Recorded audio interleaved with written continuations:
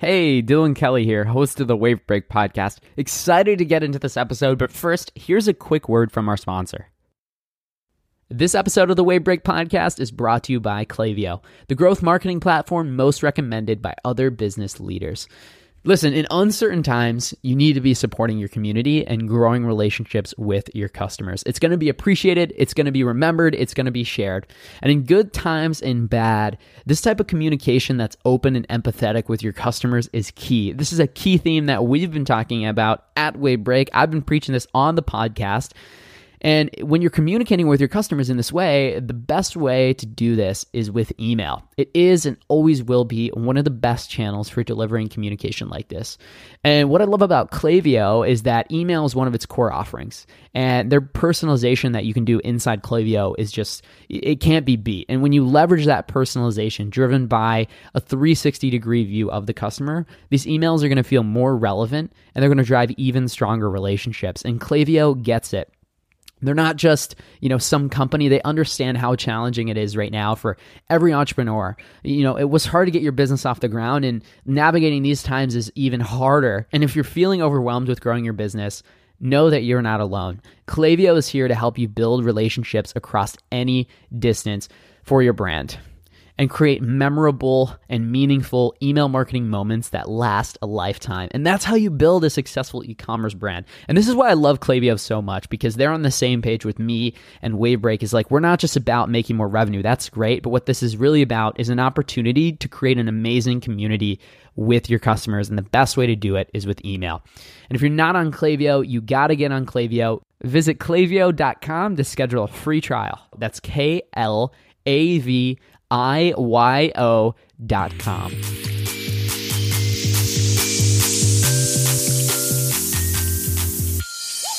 What's up, everybody? Welcome back to the Wavebreak podcast. I'm your host, Dylan Kelly, founder and CEO of Wavebreak. We are a boutique agency specializing in email and SMS marketing for high growth, direct-to-consumer, e-commerce, and retail brands. If you're, having the same approach to scaling that you used to 5 years ago, it's not going to work. And one of the things that you need today, now more than ever, is a best-in-class retention strategy through, as well as using channels like email and SMS to also acquire new customers and just really be dialed in across the board. If you don't have that, you're fighting an uphill battle, you're rowing upstream, and you got to get that locked in. We can help you do that with our over 5 years of experience doing that for brands just like you. You can learn more about that at wavebreak.com, about how we can help and connect with somebody on our team. Really excited for today's episode. As you guys know, on the podcast, I interview people behind the fastest growing brands, and sometimes I get to interview them twice. Today is a little bit like that. I'm joined by Jacob Durham, CEO and co-founder of Nomadic. So he's actually never been on the podcast, but his business partner, John, has been back in July of 2020, which I'll get into in the episode. I'll talk a little bit about that. But we've got the recap, 2 years worth of learnings, a different perspective from a different co-founder, and a lot to learn here. Everything from inventory to supply chain to marketing to future growth. It's a really good one. Really excited for it. If you didn't listen to part one back in 2020 with John Richards of Nomadic, go back and listen to that. It's episode 137. And then start this one, or do it in a different order. It doesn't matter. This is a good one, so let's jump right into it. Thanks so much for coming on the show, Jacob. Yeah, excited to be here. Thanks for having us. Yeah, really appreciate it. Really appreciate Nomadic coming back, and it's great to have you for the first time. Yeah. But yeah, first things first, we obviously heard, John's side of the story, how Nomadic began, but just quickly bring us up to speed. Would love to hear your side of the story too. Yeah. So we started back in 2014. We were at a jazz game and decided we wanted to try our hand at something in business, not really intending to start a business, more just hey, let's earn some cash on the side. Let's try to learn something about business and grow and progress business wise and see where it goes. John knew about Kickstarter. And so we said, hey, let's try it there. That seems like a good way to go. I was living paycheck to paycheck then and didn't have a lot. What were you doing back then? So I actually got a CPA license. I went to BYU, got a CPA license, did audit for a year. Then after 9 months of that, realized, man, I can't do this anymore. And jumped out of accounting and went to my family's business. And I had been working on and off there for 9 years during college to do supply chain and purchasing overseas. So I got really comfortable with operations and supply chain during that time.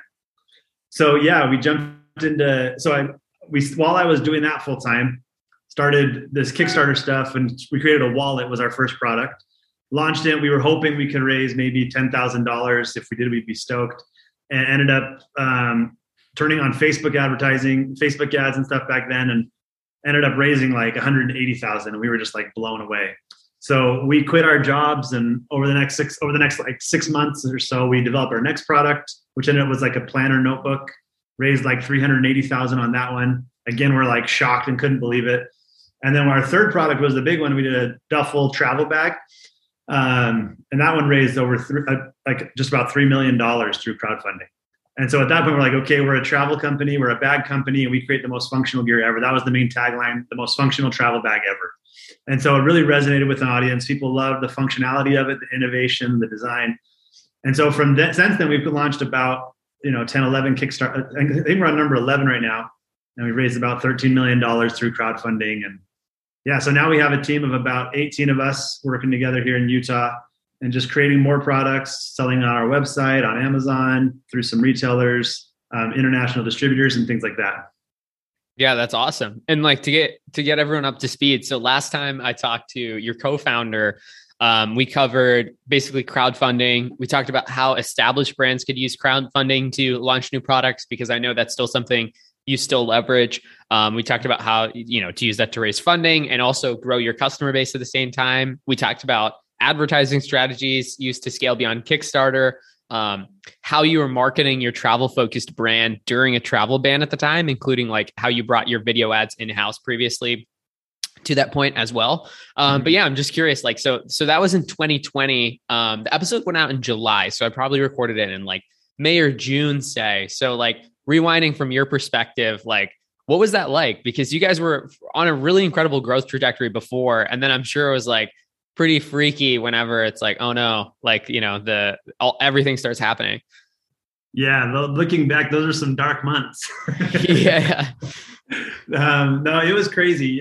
Middle of March came and everything started closing down, and travel bans started going up, and we were definitely nervous. We all started working from home, and I remember being in my basement. I was in an unfinished basement, and it was just like those days I was working, every minute of every day for like 2 months to like look at being an accountant. I immediately went to all the numbers, started counting every penny in the business, seeing where it was going, where it was coming out, where it was coming in.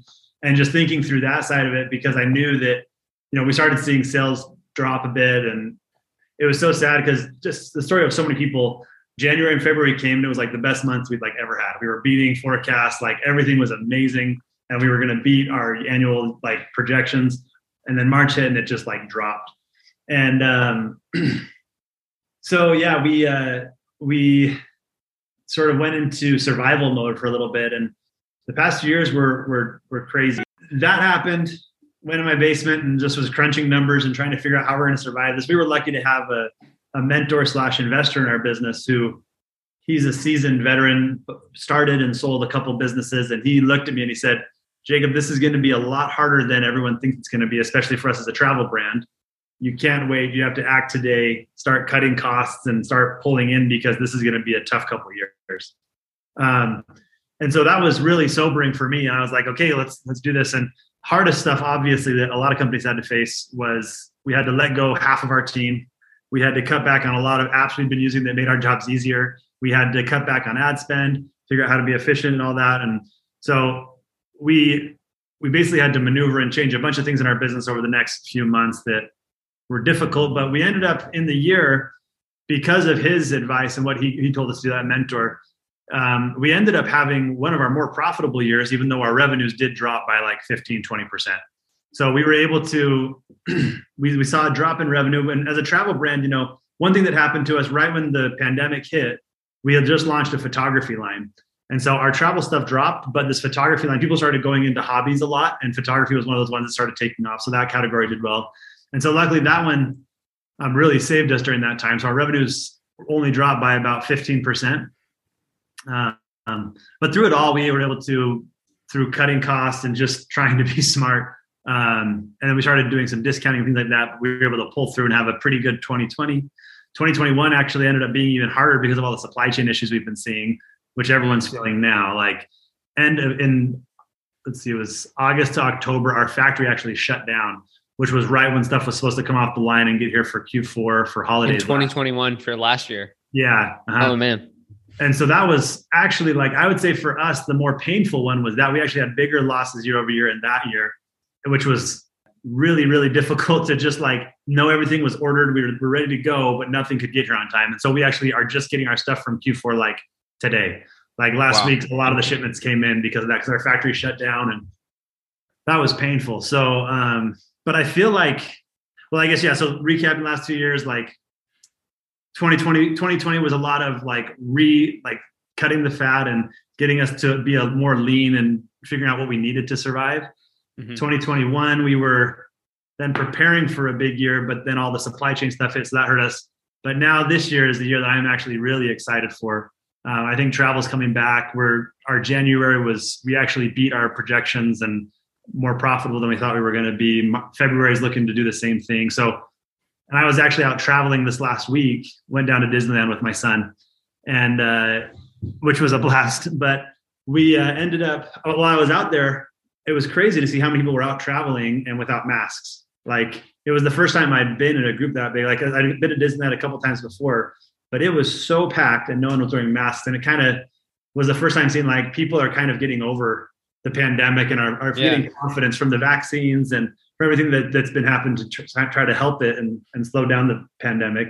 People are now feeling like confident that they can go out. And it was the first time I saw it to be like, okay, travel's coming back and Nomadic can have a comeback now, which is exciting. The accountant in you is like reforecasting the year and all the inventory. Yeah, I mean, that's crazy. I know, it was really like the ultimate crunch and the ultimate slam. Like, so it's like, okay, I mean, you shut down anything for like, even if we're just talking 3 weeks, like that's significant impact, let alone for months at a time. I don't want to drill too deep into 2020 because I think I talked with that before, but I think that makes sense. I guess just like in looking back at 2020, like any lessons that you took from that, like being a travel focused brand, is like the overall strategy now shifted and like more like, hey, we're more of an overall gear brand versus travel brand. Has that happened at all? Or what were some of the learnings outside of, the standard, but I guess the strategic side of the business? Like what are some of the things you've learned there through that? A lot of people see us as a travel brand. I see us as something a little different. But so for me, we've always been just like a gear brand every day and a little bit and some travel. But definitely having that photography was a big eye opener to me, to say that being in other industries and other areas and having products servicing multiple like segments is extremely valuable. Because if we hadn't had that photography stuff launching like days after the pandemic started getting real, we would have been in a lot of trouble. I don't know if we would have made it through the whole thing. So having that photography stuff in place really did save us in a big way. And then the other thing was just relying on mentors and having good people around you probably was the other big thing, because he really helped me understand what was real and what wasn't and where it could be going. So those were probably two really big lessons for me. And then for 2021, was it like, hey, let's diversify into more industries? Or is it like, hey, let's keep doubling down on the photographer thing? And then like, as travel comes back, get back into, the travel gear? Or how did that inform, or was it like not even thinking like that because it was more like, hey, we just kind of need this inventory, or what's going to happen? Or what was the thought process there? Yeah, we definitely doubled down on photography, pushed harder. We launched a new photography line last year so the first one was like a travel photography line, where the new one was like the everyday photography line. Launched back in April. And that was supposed to be one of the big things that pushed us. So we did head deeper down that path because we knew that's where we had to go. We definitely avoided development of anything travel. Like, we didn't even talk about travel development because we had no idea how long this pandemic was going to last. And so we said, everything's photography now. Let's double down on that. And the campaign went really well last year. But we had a delivery date of October, and all things said we should be able to deliver by then because, COVID cases were going down, things were looking better, but we didn't anticipate that our factory was going to shut down October, November. And so that was like right when our stuff was supposed to finish production and ship. And so it got a 2-month delay. And then now we're getting months of delay on delivery because all the supply chains are broken up and broken down and stuff. So, but yeah, I'd say we just doubled down in photography, and that was the big lesson that we learned. Yeah, that makes sense. And when you say campaign, you're referring to a Kickstarter campaign because with your new products, that's what you launched, just for listener context. And thinking about supply chain, like how do you, so you have a unique background where that's kind of where you almost started. Like you're like the perfect counterpart to John, where it's like you're the numbers and the supply chain guy. Right. That's like a great team. It's fun to talk to both of you too. Yeah. So walk me through supply chain. Like, how are you thinking about that? Now we're in 2022. I feel like we're just bouncing around the years. I'm gonna stop through that. But like, how do you think about supply chain these days? Because it's such a nuanced thing, a lot more than it used to be. Yeah, it's tough now. Like we just got a report from our supply chain, our freight forwarder saying that like back in 2019 or whatever, there was like a 90% level that you could trust your shipments to arrive on time. And now it's like less than 10%. Literally the complete opposite. Yeah, exactly. And so nowadays, we're looking at other things. We've tried to look at like manufacturing down in Central America or something and try to look for different locations. But we found that, the ramp up time to get something like that going and do it confidently is like a year to like a year and a half to really get that going. And we think that, it probably, I don't think supply chains are going to get fixed in the next 6 months. It probably is a year and a half. So I wonder if by the time it all gets fixed, we'll be okay going back to Asia. We are looking at other countries in Asia. We're looking at Philippines and Thailand and other areas like that. So that's one thing we're doing. The biggest thing we're doing though to try to get ahead of this, we've just ordered a lot more inventory. We just know that this supply chain delays are here to stay for a while. And so our biggest approach to get over it is just to say, rather than having the 4 months of inventory on hand that we used to have, we have 8 months on hand now is what we're purchasing for. So it's tying up a lot of cash in inventory, which is uncomfortable, but it's what we have to do basically. Yeah. Are you like, did you have to like raise any kind of financing to be able to go from 4 months to 8 months, or you just like have less cash on hand than you typically would? Right now, we've been fortunate. So in 2019, we went on this mindset. We were trying to raise and grow really fast because we had seen really good growth. So we're like, let's just shoot for the moon and go for it. And partway through that, like in October of 2019, we decided that it wasn't true to our DNA of who me and John were. We just didn't love the feeling. We felt like we lost a lot of control of what was going on. We didn't love the stress. And so we said, stop that. We're not doing that. We're growing this for ourselves. We're growing it because we love what we're doing and we're going to create balance in our lives. And that's what we're doing with this business. And so luckily we did that because right when we hit COVID, which was, like 5 months later, we got out of debt on everything and we're fully self-funded. And since then I've been able to be that way since. And so now we don't have to, we're getting to a point now where maybe we might have to take on some debt later on in the year when all these shipments of huge amounts of inventory is coming in. But we're doing all that forecasting right now. But so we may end up having to do some debt financing, I think. Got it. And then how are you thinking about the other thing that's changing is like marketing? So like you mentioned, like, you hit your stride with Facebook previously. Things are always changing there. How has that impacted your forecasting also? And how do you think about that? Like, do you think about sell through the same way that you did before, or is it a little bit more nuanced now? Or like, how are you balancing that with your projections also? Like pre versus post pandemic, you're saying, or just in general, or like with the business? Yeah, or with like iOS 15 and all these different things. Like, are you still having the same success and confidence in your advertising you used to, or has that also factored into how you're planning for inventory and all that? Yeah, so it always is impacting it. Like it's changing so much. I feel like every month there's a new update or new thing or new whatever that's set out to hurt us. But yeah. But I thought you were going to say business, right? like new. Yeah, it used to be like a new tool to help. It's like, oh, the new tool on the block. Now it's just like a next level of difficulty. Yeah, totally. But we have a really good team that does our ad buying and stuff like that. And we've done a couple of things that we've done to really drill in on attribution and really trying to understand where the revenue is coming from, what the path is that our customers are taking, and things like that. We use a tool called Rockerbox. I'm sure you've probably heard of it.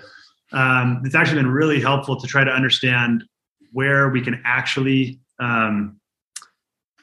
track revenues from and what tools are actually working and not working. And it's helped us a ton. I mean, we've cut back on a lot of retargeting that we were doing previously and put it into a lot more awareness campaigns and prospecting and, just shifting things here and there to where actually we're running probably more efficient than we have for the past few years than we ever have. Like, while impressions are going up for most people around me from the networks that I'm in, we've been able to keep our cost per impression down. And it's actually done pretty well because of the help we've received through Rockerbox and that type of those types of tools of attribution modeling and stuff.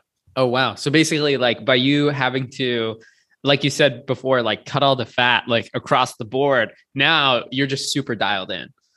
Well, as close as you can be, probably. Yeah. I don't want to boast because there's no way you can be totally dialed in. No, but I think it makes sense. I feel like every month, every week I'm humbled by if I say something like that. But sure. Yeah, we've definitely put a lot of attention though into trying to really understand our customers and where they're coming from, why they're buying from us. Like last year we did something where we reached out to like 50 or 100 customers one-on-one and did video calls with them. And just said, like, me and my partner, Joe, my mentor, we just took turns one-on-one, just doing calls and getting to know them, saying, how did you find out about us? What do you like about us? What made you purchase? And just asking those questions. And it's something that not a lot of people do, but those calls were really valuable. Taught us about who our customers are and what they want, what messaging is good. And then through this app, this program, Rockerbox, we're able to dial in like how they're finding us, where we should put our money, where's the most effective and stuff like that. Yeah, that's awesome. I know, like there's been a few people who I've had on the show who are like so adamant about that. They're like, pick up the phone and start dialing. Yeah, totally. But it's so true. Like there's so many brands, like you think about like when you look at the surface of like D2C or whatever you want to call it, what it's become, like you're like, oh, there's a brand for everything. But like so many brands don't even understand their customer at like any sort of level. They think it's one person, but it's not that person.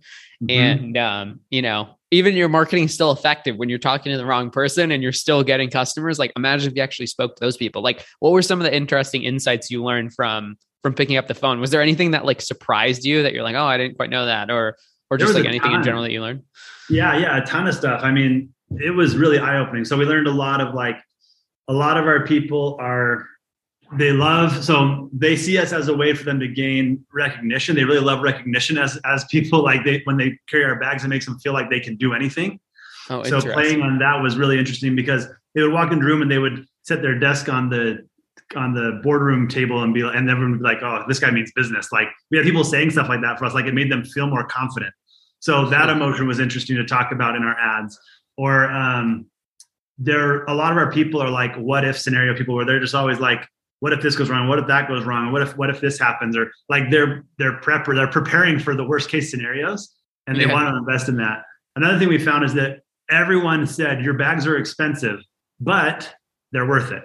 Like that was without a doubt, everyone said like your bags are expensive, but they never ended it just expensive, like, but it's worth it. It's an investment. So we started talking about like the quality of our bags and why they are what they cost. And so just dialing certain messages and emotions and values that people are sharing to see who they are. Also professions. There was a lot of people, a lot more in IT than we thought there were. That was an interesting, we thought our people were a lot more entrepreneurial, but there were a lot of IT type professionals or like service professionals, whether it's marketing or agency or SaaS companies, like a lot of that type of stuff was interesting to find out too. Yeah, that's super interesting. How did you go and then communicate like the value of the product?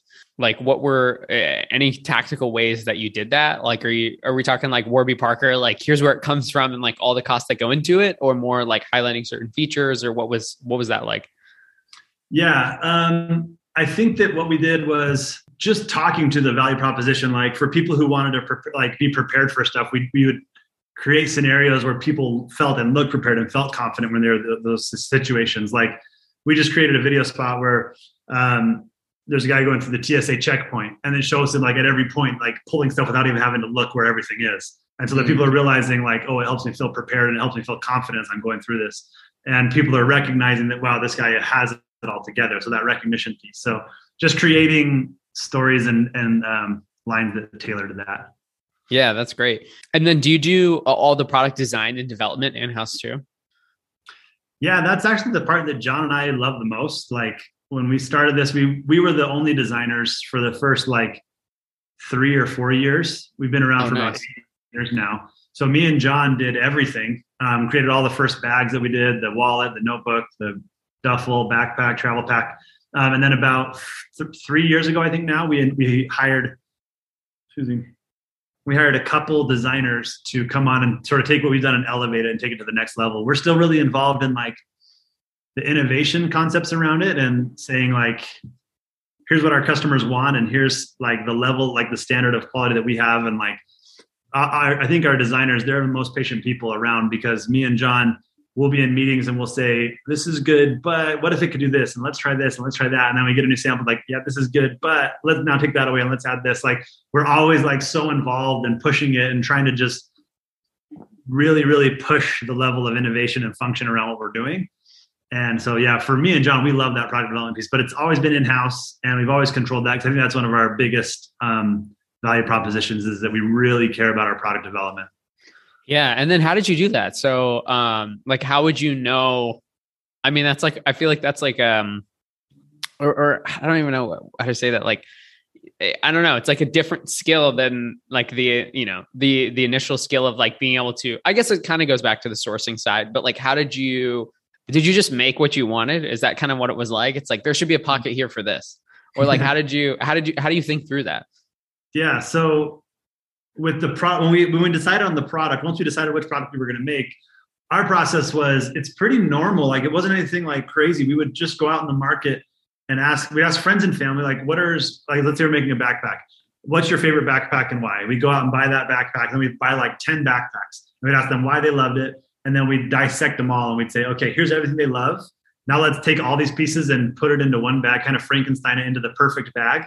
And then while doing that, try to make it look sleek and clean and not really ugly with mesh pockets and things and zippers hanging all over the bag, So for us, it was just that process of a ton of surveying customers, surveying family and friends, and just trying to get our hands on as many different bags and products as we could to try to find out what was best, And now a quick break for a quick word from our sponsor, Okendo.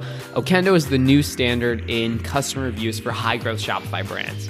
We use them with our clients, and they work with over 4,000 of the fastest growing Shopify retailers like Skims, Nomad, and Buck Mason to help them leverage their most powerful asset, their customers. Okendo gives brands all the tools they need to capture and showcase customer-generated content like product reviews and ratings, photos and videos, and Q&A.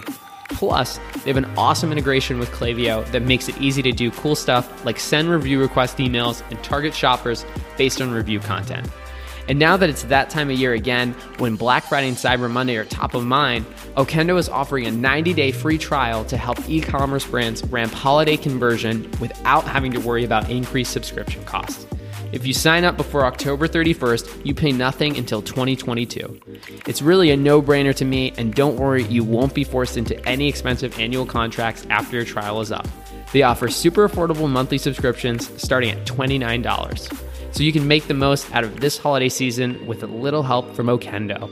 Visit okendo.io and start your free trial today. That's okendo.io. Thanks, Okendo, for sponsoring the show. Yeah, I feel like your products have so many like convenient random pockets. Not random, I guess they're intentional, but like so many of them that I feel like it's hard for you to communicate like how many of them exist. Like, I know on your product pages, it's like, hey, this pocket for this and this pocket for this, and this pocket for this. It's like, is this the same product? But it is. And it's super cool. So, yeah. It's actually one of the biggest things I hear from people is like, one of the things that we didn't intend, but people say, I love your bags because I always know if I'm missing something, because I'll open my bag and if any pocket is empty, I know exactly what I'm missing. Because I know that my glasses go here or my charger goes here. And if that pocket's empty, my charger's not in my bag. Like, yeah. So people actually are people that like our products. They love that part of it. Yeah. Yeah, that's great. And then was it hard to hire those initial like product designers to then take over designing the products? Like, was it easy to find people who like shared your same taste and vision, or like, was it like throw up a job post to see who comes in, or like, what is it like hiring for a role like that? It was tough because it was a part where we're so picky, and we knew that we had to get people who were excited about perfecting something, really, really passionate about like what they were creating. And also we're humble enough to continue to take feedback over and over and over and over. But yeah, I mean, we got lucky. There was got introduced to someone who was fresh out of college, Michael Clark, he's been incredible. He's great design. And we also got introduced to a guy who was the head of design for OGIO, which is, they were local here in Utah. So when OGIO got purchased by Callaway, he quit that, started doing his own thing on the side. We started contracting with him a little bit. And then finally we're just like, hey, you should just come in-house and work with us because you're awesome. And so those are how we found those designers, and we got lucky and found some really amazing people. Yeah, that's awesome.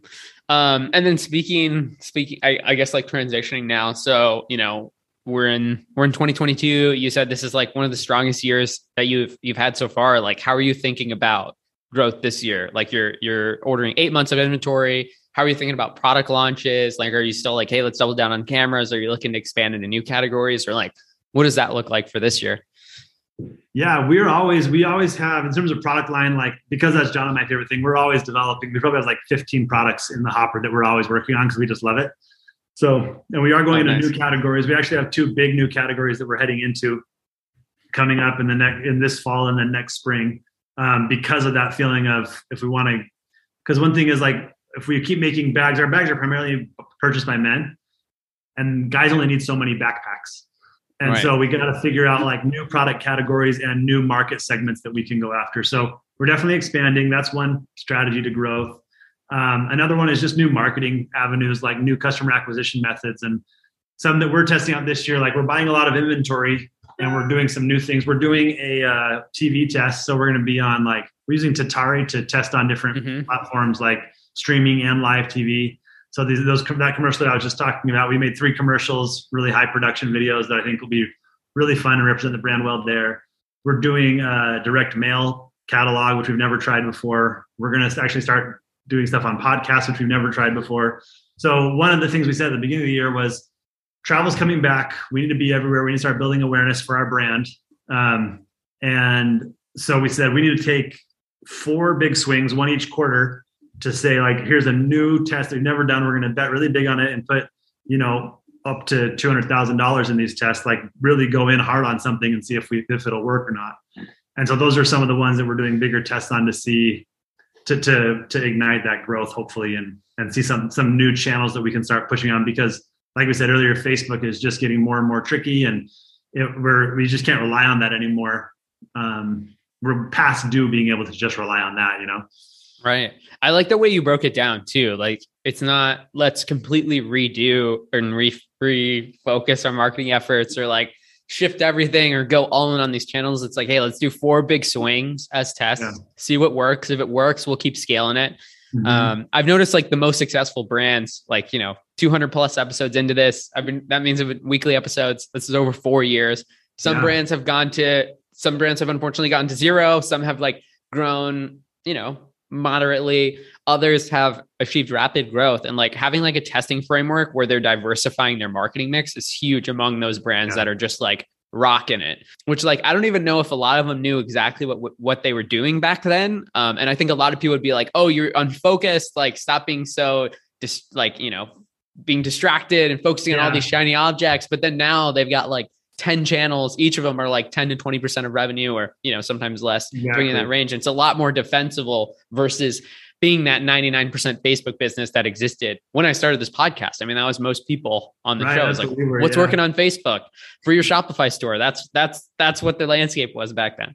Right. Totally. Yeah. And it's been hard. It's tough to make those big swings. And, we're luckily in a position now where over the past couple of years, because of COVID, I've been so strict on cash. Like, don't spend unless we absolutely have to. So our cash, we've been building up our cash a bit, which has been nice. And so we're able to now, but I just keep feeling out that we have to be testing new things. And we decided on the path of just 4 big swings, and that's it. Like, we're not going to, we started at like 10 ideas and then said, what are the 4 that seem like the ones that have the most likelihood of winning? And we'll swing hard on those and see what happens. And if they work, then we'll double down and keep spending, and hopefully all of them work, and we can be spending millions on each of those platforms because they're returning 5 to 1, Yeah. That's awesome. I like the honesty of, we started with 10 and so we're doing 4. Like, that's that is the real answer. 4 is like way too focused for it to just be like, oh, we have 4 ideas. Yeah. We started with a lot more than that. And yeah. And I think being everywhere is important too. Oh, how do you think about that? Like, you're like, oh, we've cut everything. That's like not necessary. I feel like, this consumer goods business, that's like, very cash flow intensive, whether you're talking about your marketing or your inventory. Like, some people are probably listening and they're like, he saved money. How? Like, what are some of those opportunities that you look for where you're like, oh, we might be overspending, or we don't want to overspend here? How do you think through that? I think it's just like, I wish I had a good answer. It kind of is just like gut. You just kind of have to look at things and say, if we cut this, how does it affect revenue? And if it doesn't affect it that much and we can get by, then cut it and see what happens for a month. And if it hurt it, then bring it back. It's like trial and error. And so you find those things that, in that time frame, I wasn't in a growth mindset. It wasn't like I have to grow by X. I'm like, if I could do exactly what we did last year, I'd be stoked. Which means in that year, in the prior year, there was a bunch of growth activities that I was spending money on. So I can cut all those and say, I'm not trying to grow. I'm just trying to exist and live, breathe. So for me, it was like cut all growth because I just need to survive. Like if you were a different brand and you weren't travel, because like as a travel brand in the pandemic, I just knew customers weren't buying.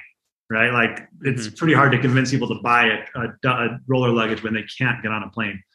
So for me, it was like cut growth, exist, push on, then we push photography. So any growth that we had, we kind of pushed a little to photography because that area was growing, and just focus on things that just kept the lights on and kept things going as best I could. And then anything that was working, push it on that, but lay off on anything that's just straight growth. Got it. That makes sense. I know, like, I think we get so caught up in, you see like one blog post or one press release or something on like somebody's like meteoric rise from like, that's like, some unrivaled growth. It's like 0 to 100 million in 3 months. And you're like, oh, how am I not there? And it's like, well, who's this guy? I know we always look at Away Luggage that way because they were in the same space. And it was like, in 2019, they're like, they are crushing it. I mean, their valuations were insane. It just didn't even make sense. And we're like, what is going on? But well, now we know it didn't make sense. I know. I feel so bad for them.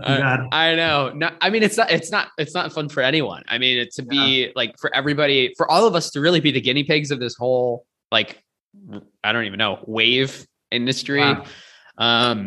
It's definitely been interesting to watch the transition, but no, I think that makes sense. And I think a lot of people get way too excited about, it's like you end up really stressing yourself out, and like, there's a lot of opportunity to continue to grow without completely like burning and stressing yourself out. Like, I think like when you get in that mode of like, you're on all cylinders and you're like, oh, we got to go. Like, you don't end up making better decisions, and you definitely don't end up getting more done because you're just like spinning your wheels a bunch. And so you're tired for like no real reason. But it's so hard to do when you're like the idea types like us.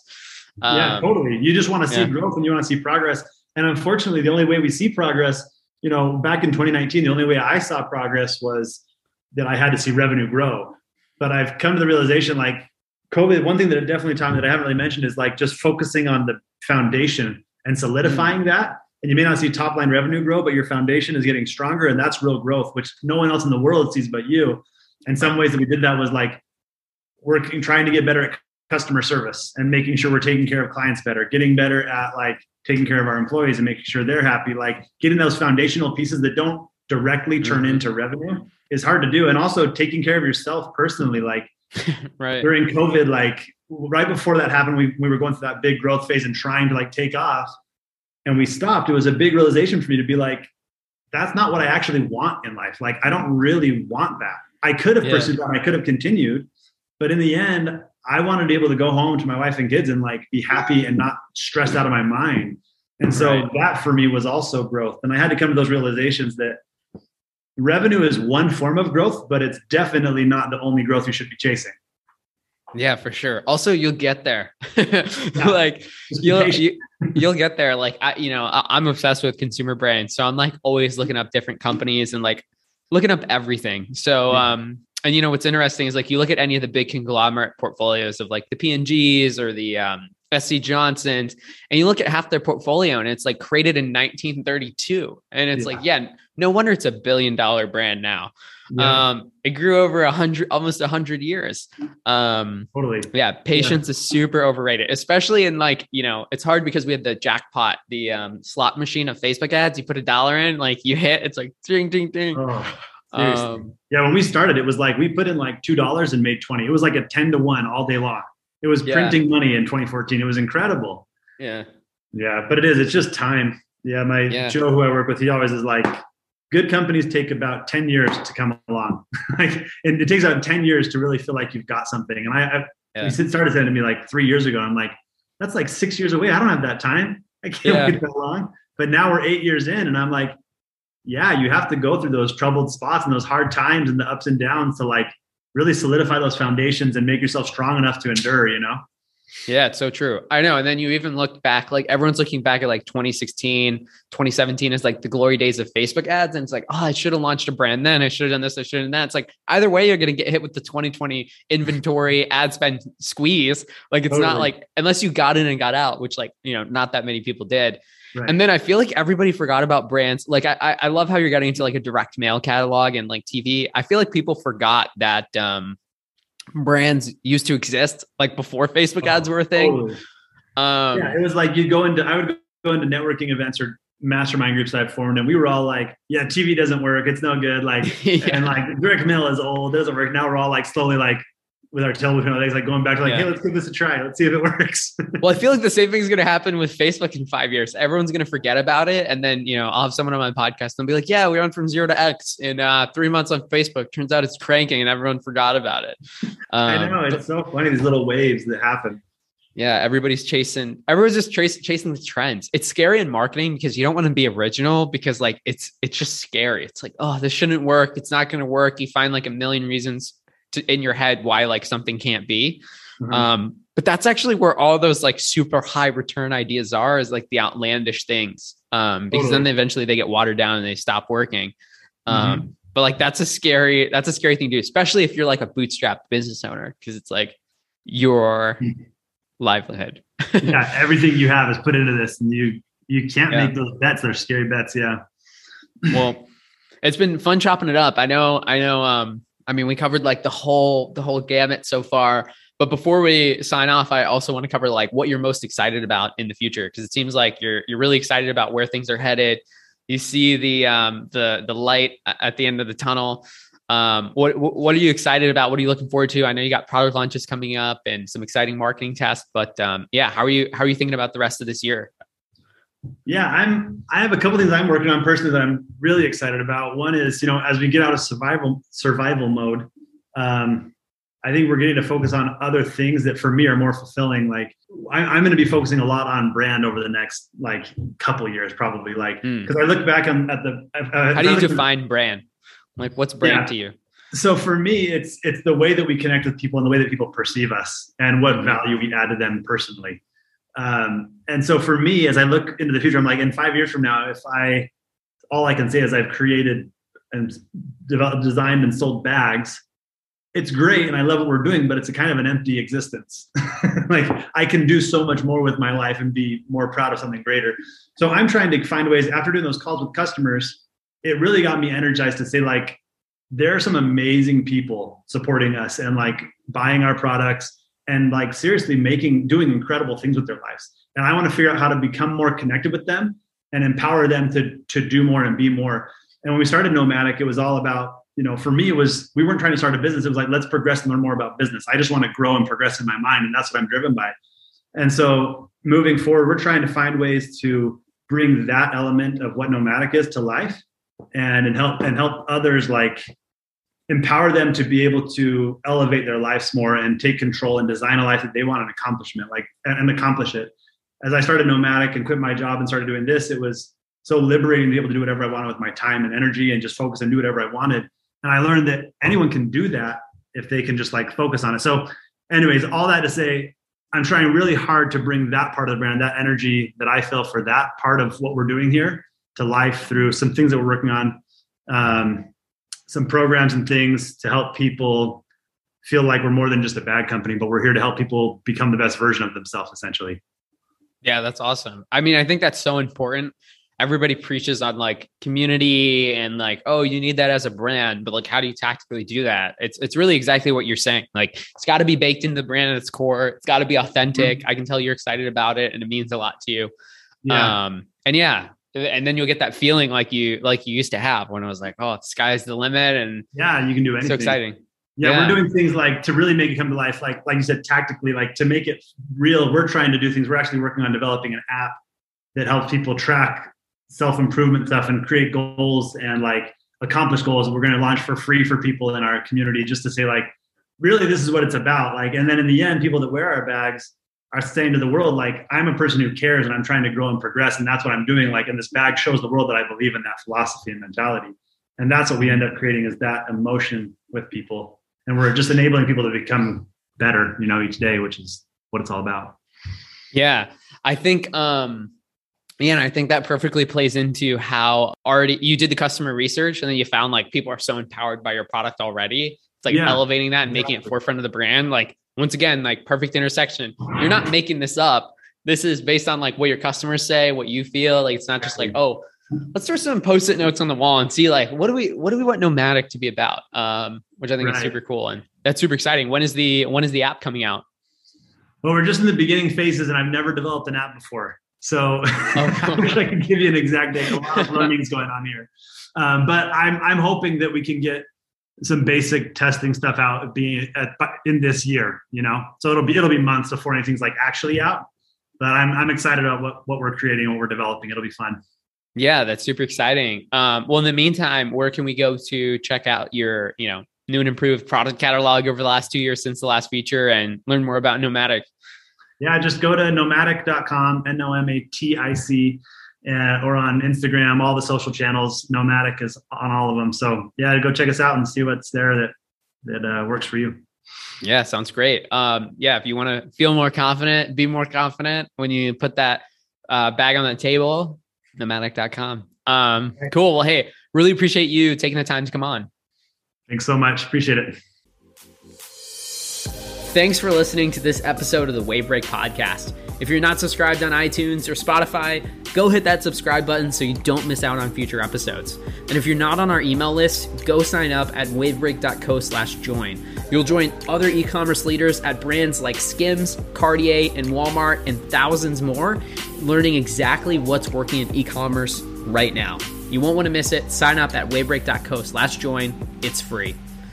Thanks so much for listening to this episode of the Wavebreak Podcast. I hope you have a wonderful day.